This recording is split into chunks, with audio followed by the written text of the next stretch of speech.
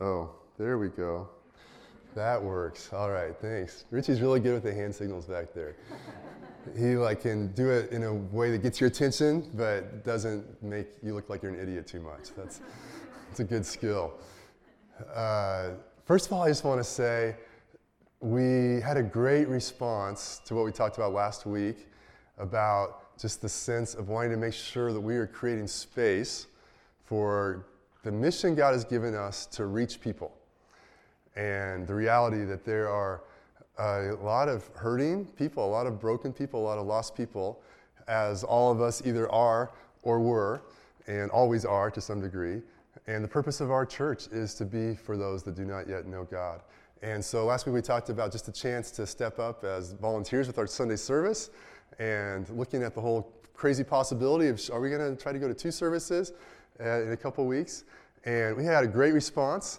We're still kind of evaluating that process, so we'll give a final decision on that next week. But either way, I know God, the real work of us growing and being in a place to serve others is happening. So thank you for those of you who said yes. If you still are like, oh yeah, I want to serve on a Sunday team, and let somebody know who works with Bluemont, or just talk to someone at the Welcome Center, or grab one of those cards in the lobby, and we're still putting that together. Cool.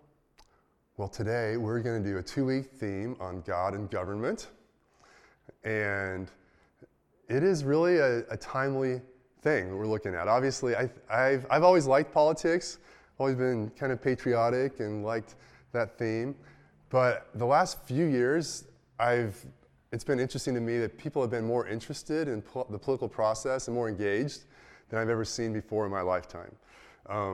Not because they're so happy with how things are going, really, but because there are issues that are polarizing and bringing it to the forefront. And here we are in an election season, and that's always an interesting political time, bringing these issues to the forefront. And there's just so much that's been going on. Obviously, the ethnic justice issues that have been coming to the forefront in our culture, even more so this summer, and even this week with the verdict in the Breonna Taylor case in Louisville brings that to our attention once more. The Supreme Court opening. There's just so much right now where this is front and center, and a lot of people are realizing, wow, I care about this. This seems to really affect our lives. What happens at a governmental level really matters in our culture. And so we were looking at the question of, well, what does God have to say? What does God have to say? One of the great things about God is His Word has something to say about every area of life. And the Bible is a blueprint for how not only our individual lives are supposed to function, but how our societies are to function. And He has a plan for government. So we're going to do just like a quick overview today of what does God's Word have to say about government. So today's going to be a little more high level, a little more of a teaching, looking at what the Bible teaches and what to be aware of. And next week we're going to do more of how do we engage on a personal level as citizens in being positive agents in our society in this political process. But what's the purpose of government? It's funny that people say the 2 things you should never talk about are politics and religion. So here we are talking about both of them at the same time. And so we kind of like to do that. But church and state, separation, how does that all play out? I want to start off by reading Romans 12:2, a familiar passage, but the Apostle Paul is writing. And I think this is really appropriate for this topic. Paul said, "Do not be conformed to this world, but be transformed by the renewal of your mind, that by testing you may discern what is the will of God, what is good and acceptable and perfect." Paul says that for us to understand anything, there has to be we have to be transformed, and that starts with our thinking being transformed. That starts with old ways of thinking being replaced with new ways of thinking. And that is very true in this situation. And so really, I'm going to pray in a minute, but we really want to ask that God would help us today, that our minds would even be renewed, that maybe, things that we were like, yeah, man, we need to be, politics is all about this, or it's all about that. That we would be willing to set that aside and say, God, I want to think the way you think. And it's interesting, it's important to realize that so much of God's truth is at a higher level than human thinking. It's what is often, it's the category of a paradox. A paradox is something where it's one truth is one statement A and there's statement B, and they seem like they contradict each other. But in God, they're both true. And so we're going to look at that. There's a way that God supersedes that and brings that together. So a lot of like the whole left-right game, liberal, conservative, Democrat, Republican, like the world is really stuck in certain categories. And my job today, my goal today is not to get you to join a certain political party or think that that's the answer. But it's to have a higher way of thinking that informs and inspires us in how we approach this topic. So, God, would you help us? Help us to have our minds renewed. Lord, I pray for revelation today, that we would think at a higher level and you would raise us up. And even help us to have a loose grip on things that are maybe dear to us, but maybe there's something better that you have. So Lord, lead us into that. We pray in Jesus' name. Amen. Amen. All right, well, let's look first. We're going to look at Mark chapter 12. And, it's so true that, I just want to go back to what I said a minute ago. The Bible has something to say about every area of life. And one of our jobs as followers of Jesus is whatever our calling is, whatever our passions are, whatever God, the unique thing. So maybe you're called to be a teacher, or you're a teacher, or maybe you're in agriculture, or business, or law, or whatever that is.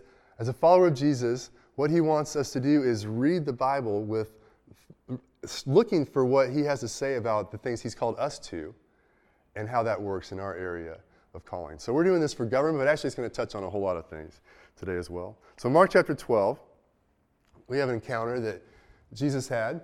Some of the religious and political leaders were trying to trick Jesus, trying to test him. And in Mark 12, it says, they came and said to him, "Teacher, we know that you are true and do not care about anyone's opinion. For you're not swayed by appearances, but truly teach the way of God." It's funny, this was actually very political because they didn't really like Jesus, but they're buttering him up, like saying the right stuff here. Kind of, yeah, you're great. But they're really trying to stump him here. So here's their question. But knowing their hypocrisy, he said to them, "Why put me to the test?" Or wait, did I miss the slide? Christy, can you go back one? It's probably my fault. Yeah, that's messed up. All right, I'm going to look it up right here. Not Krista's fault, my fault. Man, there were a lot of slides this week, so.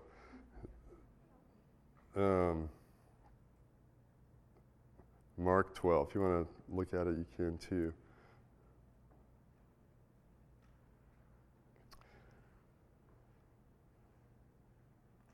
Oh. Yeah, okay. I just missed a little bit. So they said, "You're not swayed by anyone's appearances, but truly teach the way of God." Then they bring their question. The question was, is it lawful to pay taxes to Caesar or not? So there's the tax question. All right, the tax question gets to everyone's heart like few things do. Like, what do you think about taxes? Should we, repay them? Can we, is it okay to, cheat a little bit? No, everybody does. So they're bringing up the tax question. But knowing their hypocrisy, he said to them, "Why put me to the test? Bring me a denarius and let me look at it." So a denarius was a coin in Roman circulation. And they brought one, and he said to them, "Whose likeness and inscription is this?" They said to him, "Caesar's." So on that coin, it's got Caesar's picture on it. That's his image.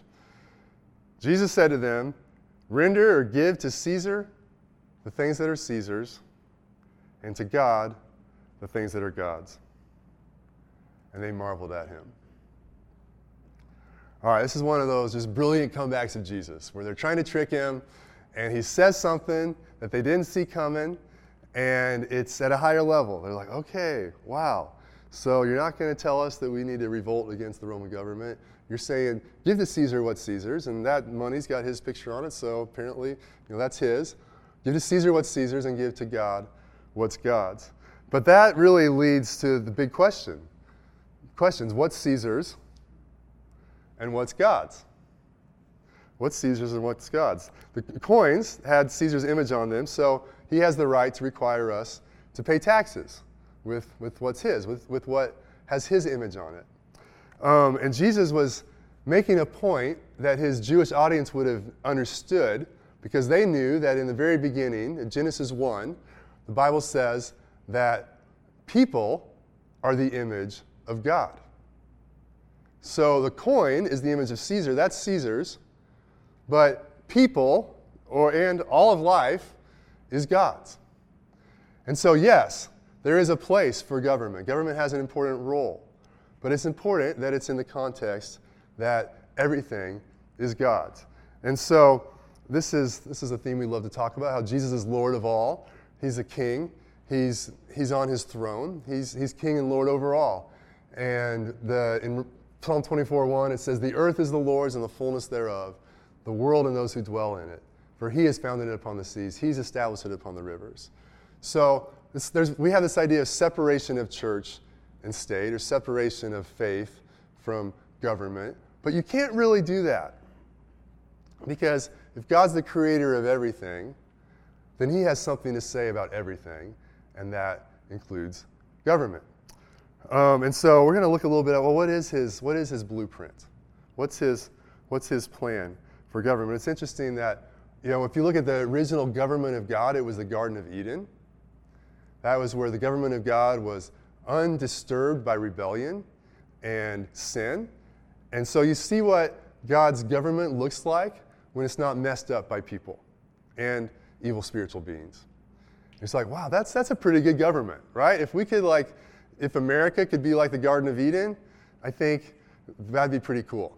I'd be okay with us wearing clothes and everything, but other than that, that seems like a pretty good situation to be living in. And so that really is the essence of that is God's kingdom, God's government is bringing the best kind of flourishing life to the world, the best kind of flourishing life to people. And so when you look at what God wants to do with human government, it brings a life of flourishing and well-being for people. And so part of, after people sinned, one of the things God did early on in human history was institute government. In Genesis chapter 9, verse 6, this is right after the flood, God spoke to Noah, and he said, "Whoever sheds the blood of man, by man shall his blood be shed, for God made man in his own image." And so this was actually, people look back to the beginning of civil government, where God said, hey, we have to have a justice system. People are evil and corrupt. And if we're just leaving everyone to themselves, there is a lot of violence and destruction happening. So we have to have cause and effect. There have to be consequences, where if you kill somebody, there is a judicial system, and you are held accountable for that crime. And so this is the beginning of that. In Romans 13, Paul gives us a pretty spelled out theology of God's purpose for government. And so this is a few thousand years later. In Romans 13, we're going to read 7 verses here. And this is just listen to this. This is really interesting. Romans 13:1 says, "Everyone must submit himself to the governing authorities." Oh man, if you want to leave, you can. I know it's not really what we want to hear. But everyone must submit himself to the governing authorities, for there is no authority except that which God has established. The authorities that exist have been established by God. Paul says every government authority has been established by God. God is sovereign over that process. Do you know where Paul is writing this from? He's writing this from jail. He has been imprisoned by the Roman authorities. But he still is saying, hey, every authority, every government is from God. And it is to be respected and honored. He's in jail, not because he stole from somebody. He's in jail for preaching the gospel, which we're going to get to that in a little bit later. But he still is saying, hey, government matters. It's something from God. We'll keep on reading here. Consequently, whoever rebels against the authority is rebelling against what God has instituted. And those who do so will bring judgment on themselves. Okay. Keep reading. For rulers hold no terror for those who do right, but for those who do wrong. Do you want to be free from fear of the one in authority? Then do what's right, and you'll be commended. This is just pretty straight up. Hey, government's there. It's to uphold justice. It's to uphold what's right and wrong. So you need to honor it. And if you don't want to be afraid of the government, then follow its rules. Do what it says, and you don't have any reason to be afraid. I think it's kind of funny when I try to follow the speed limit, unless I have a good reason not to in my mind. But it's funny and so usually when I see a policeman, I don't feel like I need to adjust the speed because I'm doing okay. But whenever I'm riding with somebody and we're driving down the highway, they're always like, oh, there's a policeman. I'm like, yeah, hi, there's a policeman. That's good. I shouldn't have to adjust what I'm doing because there are the authorities. Because if we're doing what's right, we don't have to be afraid. Now, I do have a few speeding tickets, a couple speeding tickets at least in my life, so I'm not saying that I've done that perfectly. But when we're honoring the law, we don't have to be afraid of the law. It goes on and says this. This is really interesting. For the one in authority is God's minister for your good. Wow, that's the word. Some translations say servant. It's the same word. But it's a minister from God for your good. But if you do wrong, be afraid. For rulers do not bear the sword for no reason. Man, you thought your 10th grade English teacher was tough. This is pretty strict. Hey, if you do wrong, be afraid because the government has a sword. We could talk about, hey, it's capital punishment. This is clearly saying, hey, there are cause and effects that are really serious that God has put a government in place for in a fallen world. Government does not bear the sword for no reason. They are God's ministers, agents of wrath, to bring punishment on the wrongdoer. Wow, so this is saying that there is a need in a broken world with sinful people. We need checks. We need checks on the wickedness and depravity of people, or else we will just steal, kill, destroy, to get what we can, and there will be violence, there will not be order. And so there have to be checks upon the sin in the world, and government has a very important part to play in that process. They are God's ministers. Therefore, it's necessary to submit to the authorities, not only because of possible punishment, but also as a matter of conscience. This is also why you pay taxes. There's a tax thing again. For the authorities are God's servants or ministers who give their full time to governing. And we'll end with this. Give to everyone what you owe them. If you owe taxes, pay taxes. If revenue, then revenue. If respect, then respect. If honor, then honor. Okay, there it is. Pretty straightforward. Government is instituted by God. It's from Him. It's something we are to seek to honor and respect. You go back to, it's wild that Paul said this about in the Roman Empire time, because he is the apostle of Christianity, and the whole Roman Empire was set up on a very pagan, very anti-Christian base. The whole idea was that the emperor was the son of God, and he was the loyalty oath of the Roman Empire was Caesar is Lord. Caesar is Kyrios. And so loyalty, what was demanded of people was loyalty to the empire and really to a false religious system of false gods. And Paul doesn't believe any of that. In fact, he is going against that. He's saying Jesus is Kyrios. Jesus is Lord of all, and that's why he's in prison. But he's still saying, even though they are wrong, God is sovereign over all this. And he is in charge, and he has put the Romans in place for his purposes, and he's working through them. Their job is to punish the evildoer. It's for protection. So there's the sword. There's justice, that we can't just have people going around killing people and stealing. There has to be justice. There's national defense and security. There's an important purpose that government has. Government should have policies that lead to human flourishing. And And God is always sovereign over every government that's in the world. So that's pretty straightforward. It does lead to some like kind of obvious questions. Like, okay, so is that always the case? And that's basically the case, except when human government directly contradicts God and God's word. And so that's why Paul's in jail, because he has chosen to be faithful to God instead of human government. We see this in Acts chapter 4.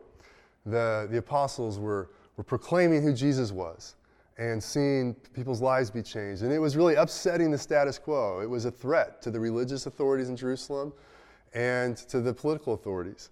And so in verse 18 of chapter 4, it says, the religious and political leaders called the apostles together and charged them not to speak or teach at all in the name of Jesus. They said, no, you can't preach or speak in his name anymore. But Peter and John answered them, whether it's right in the sight of God to listen to you rather than to God, you must judge. For we cannot but speak of what we have seen and heard. So that's the rub right there. There's one place where civil disobedience is not only okay, but required as a follower of Jesus. That if government asks us to do something that disobeys God's law, then we're called to obey God instead. Get back to that in a little bit more. But let's look at this next picture here. So we saw before how God instituted civil government. But it's really important to realize that's not the only thing he's instituted. If we look biblically, there are five spheres through which God governs in the world. And one of the mistakes in our culture is to assume that government is the only sphere or the end-all, be-all. But when you look at the Bible, we see that's not really the case. The first thing God made was an individual and individuals. And so the foundation of all government with God is self-government. It's every man, every woman is accountable to God and is given gifts and responsibilities and talents. And we are called to govern our own lives, to be self-governed before God. If sin had not entered the world, people would still have been called to be self-governed, but we wouldn't have needed civil government. It was only because of sin that we need civil government. But self-government comes before that. So the individual is the first thing, and then the next thing is the family. The very next thing God put together is a family. And the family is really the first institution that God created, and through which for his reign to work in the world. And so that is even more foundational than civil government. There's also the church. Jesus said, I will build my church. The church is an institute. It's a sphere that God has instituted. And so it is part of the picture. It goes all the way back to the community of God throughout history is the church. And so that's another sphere. And then there's business or agriculture and business. That's not so much an institution, but it's implied. It's like God clearly called people to do agriculture, to find the resources of the world, to develop them, to do business. And so those are the spheres through which God works. And so the title of this talk today is 1 out of 5, where we look at God and government. Government is really important, but it's not the end-all, be-all. It's 1 out of 5. And what really a renewal of our way of thinking is seeing, okay, how do I see what's the role of civil government, and then what's the role of my individual life? What's the role of my family? What do I need to do through my church? What does God do through those things? What does God do through the marketplace and the business world? How does that all play together?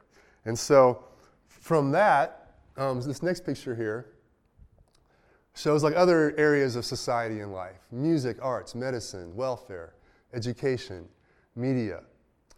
What's interesting is that this is where I say like it's a lifelong process to study the Bible in your area of calling and figure out, God, how do I follow you the best with this?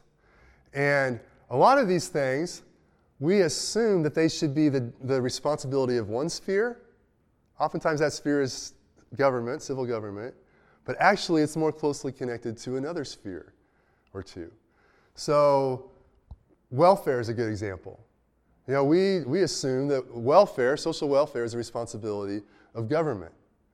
But the Bible is very clear that welfare is the responsibility of first the individual to do what they can, and then their family to do what they can, and then the church to come in and do what they can.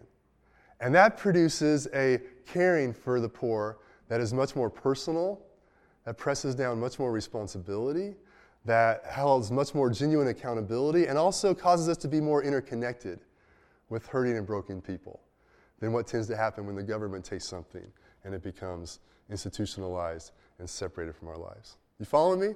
We could go on. It's really interesting. Medicine, the whole debate in our society is it government or is it business? Should we have socialized medicine? Should we have universal health care? Or should it be the marketplace that determines that? And the answer from the Bible is neither. Actually, wow, imagine that. But no, medicine shouldn't be, it's not the responsibility of government. It shouldn't be primarily driven by profit. Medicine should be about compassion for people. Yeah, come on. It should be about a sense of, and there are people that are sick, and there's disease, and it's interpersonal, caring for people around us. And so that, again, goes primarily back to individuals, families, churches. Like that, healing. Look at what did Jesus do? Wow, that was a whole lot of healing. This is really something important that the church and people personally own these things. I'm not saying, and now it gets complicated, I'm not saying that doctors shouldn't get paid or nurses shouldn't get paid. There is, it's not that there's no paycheck or no profit, but that shouldn't be what is driving the whole equation biblically. And that is really how everything we should look at is, okay, what does God have to say about these things? Education's another interesting one, where we just assume in our culture, like, oh, that's what the government does. But you look at the Bible, it's like, oh no, actually that's what people are called to, that's their calling personally, and then families are even more primarily called to train their children. And so as a Christian, your kids can go to public school, they can go to private school, they can be homeschooled, but you can't relinquish the responsibility for educating your children. You have to see, no, it is my responsibility to train my children. And so that's God's blueprint for government, is always spreading responsibility in government out to different places and not centralizing it. So government is 1 out of 5. It's not the whole enchilada. Let's look at this next picture here. What's our next picture? Yeah, we're going to skip over that. I just want to say this, though, that this is a really interesting passage. I'm just going to summarize it for you. Ezekiel chapter 28. There is Ezekiel the prophet. God gives him a message for the prince of Tyre. Tyre was a city-state north of Israel on the coast. And God brings a message of judgment to the prince of Tyre and says, hey, dude, you're really full of yourself. You're saying that you're a god, and you're really proud, and because you're really good at trade. You're really good at business, and you've made a lot of money, and you've built this little empire, this little city-state. And so you're feeling like you're the man. And God says, but hey, listen, I'm going to judge you, and you're going to die. So, too bad. And then it's really interesting. It transitions, and it says, and now here's a message for the king of Tyre. First it was the prince of Tyre, and then it was the king of Tyre. And you're like, well, is this, his dad? Or is this just a different name for the same dude? But the description is very different. God says, hey, a lot of it's very similar. Like, you're really full of yourself. You're really proud. You're really good at trade. You have a lot of resources. But then it says, you were a guardian cherub in the garden of God. And you exalted yourself above God. And it goes through and it describes this, not a person, but a spiritual being. And it actually is saying this is the serpent. When you read the description of the king of Tyre, it's the description of the fall in the Garden of Eden when the serpent tempted Adam and Eve. You're like, wait, that was then. How is the king of Tyre this person? It's pointing to a reality that there's a prince of Tyre, But then there was a spiritual being that had influence in that kingdom. And the prince was aligned with the serpent from the garden. And it's interesting, the same sort of patterns of personalities and characteristics came to him as came to the prince as came to the king. The king also, the king, the serpent also was, God says, hey, you're going to be judged and you're going to be no more as well. But two different entities here. And so it's important to realize that God instituted civil government, but also there is a real reality that governments can be under the power of evil spiritual beings. And the political system is a place where evil spiritual beings especially are drawn to and exercise power. Now, it's other things too. I mean, that happens in religious institutions, that happens in families, that happens obviously in individuals. But it's important to recognize the reality that, okay, there are real spiritual forces that are vying for the political system of people. We'd love to break that down more. But it's pretty, and I think we see, it's like no wonder politics is so dirty, right? Like we can smell that, we can feel that. Like there is a real battle. There's a real spiritual battle for people's lives and for the good of nations that happens in the political arena. And so how does this play out? Next picture, City of Man, we've got civil government. So apart from God's picture, there is no God in this picture that you can see. So government is the highest pinnacle. It's the ultimate. And the assumption, it's like, hey, keep church out of state. Like we got to separate these things. Keep religion out of politics. That's bad. But the reality is there are other spiritual entities. They're just not showing their face necessarily. But they are wanting to rule and control nations through the City of Man. And the way the City of Man always works is it brings all power and authority to itself. The government tends to just spread and take more and more and more and more and more. And so, people used to have the debate of, hey, what should the tax rate be? And people in Christian nations would debate this like, well, we think it needs to be less than 10% because God only requires 10% as a tithe. So we certainly couldn't give the government more than that. Like, that would be idolatrous. We crossed that bridge a long time ago. But that's what government does. It just takes a little bit more. We didn't have a sales tax for a long time, and then they passed probably a 1% sales tax. And then here's another half, and here's another half, and here's another half.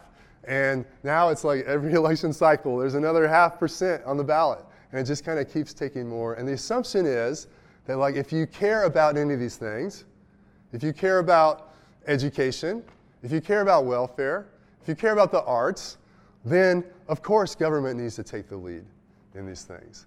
That's just the way the fallen City of Man works. And that is so contrary because it doesn't help. It doesn't help. Since Lyndon Johnson started the war on poverty in the 1960s, to say, okay, as a government, we're going to start the welfare system to help the poor. We've spent $55 trillion on those programs. Our GDP is like $2 trillion a year. We've spent $55 trillion, and poverty has gotten worse. And you know what's happened? Families have broken down. Individual self-responsibility has broken down. Because wherever man's pattern is followed and God's pattern is not, it doesn't bring the flourishing that God intends. And so it really matters. These are people's lives. These are people's lives. And so the battle really, really is important. So there's a tendency to get bigger and bigger. And it goes to what's called statism. The idea that the state is the end-all, be-all. The state is the biggest thing. So what do we do with that? Well, I just want to leave with five takeaways for us to think about. And we're going to play this out more next week. 5 takeaways. Number 1, Jesus is on his throne. That's a good takeaway right there. Jesus is on his throne. Psalm 2 says, why did the kings plot in vain? Because God sits on his throne and laughs. He brings kings, he raises one up, he ends another. He is in control, and he is always expanding his kingdom. No matter what is going on in this decade or that nation, he is on his throne, and Jesus has risen from the dead, ascended to the Father. He is ruling and reigning above all of this. So Jesus is on his throne. He's the King of Kings and the Lord of Lords. Second takeaway is what we talked about from Romans 13. The government is ordained by God, and it has an important purpose. So we should appreciate government. We should value it. We should, as in 1 Timothy, it says, pray for our political leaders. Pray for those in authority. They're making tough decisions. They have a lot of responsibility. Man, we are thankful for the rightful role of government in our society. And we should value that and be part of that process in a good way without giving our ultimate allegiance to it. Government's ordained by God for an important purpose. Third takeaway, government is not our savior, provider, or educator. And that's a change of thinking. But it's just so easy for no matter where we are on the political spectrum to think that, well, if we just pass this government program, or if we just turn over Roe v. Wade, then that would save everything. Well, I mean, I believe we need to turn over Roe v. Wade, no question about that. But that's part of the process. But government is not our savior, provider, or educator. God is the one who we are ultimately looking to. And that's a really important distinction. Our ultimate hope is not in politics. That was the mistake that the Jews made when Jesus arrived on the kingdom. They were looking for a Messiah to bring them salvation through a political kingdom. And Jesus said, no, my kingdom is not of this world. It's above this world, and it affects this world. Fourth takeaway, be aware of and resist evil spiritual powers in government. So, just like the whole thing about Ezekiel and the Prince of Tyre and the King of Tyre, like we need to be aware that there's more going on than just humans. There are spiritual powers that want to rule the nations. And we need to pray and be discerning about, okay, what really is going on behind this policy or this person? What are the powers that they are aligned with? And how do we resist that when we need to? And finally, this is what we're going to talk about next week. We are to take up our role as citizens, not take over. There's a lot of times people are afraid of like Christians talking about politics. It's like, oh, you're going to take over. You're trying to just take over the government. And that really isn't it. You know, we as believers, we know that change happens through one life at a time being transformed. Change happens from the bottom up, largely. And really our goal, like it's the city of man picture, like has a lot of advantages to it. There's not so much responsibility on us if it's government's job to care for the poor, and if it's government's or business's job to care for the sick.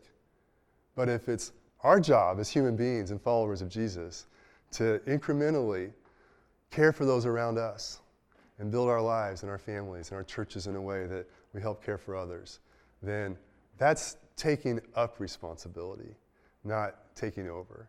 And that's really our call, is to just incrementally, like, be ready and do what we can and see God's kingdom spread, like Jesus said, like leaven, slowly transforming society around us. So I know that's a lot. This kind of feels like a civics lecture today, not usually what I want to do. But these are such important concepts. It's so different from the assumptions of the world. It's so different of just the air we breathe all around us. And my hope is that I know these truths, as they get in our mind, they make a difference. And God wants to just keep informing us and transforming us as we understand how God and government work together, and as we can be part of that process. So we'll talk next week. It's going to be a bit more fun. I just feel like the whole, like, okay, what does that look like to be engaged personally? So, yeah. Reagan? I guess I'll pray for us and go from there. Lord, thank you that you're King of all. Pray that what you have for us, you would just cause your truth to stick today and just continue to percolate and change our thinking. Lord, we thank you that you're in charge And Lord, help us to take up the responsibility you've called us to and see you bring your goodness through that. In Jesus' name, amen.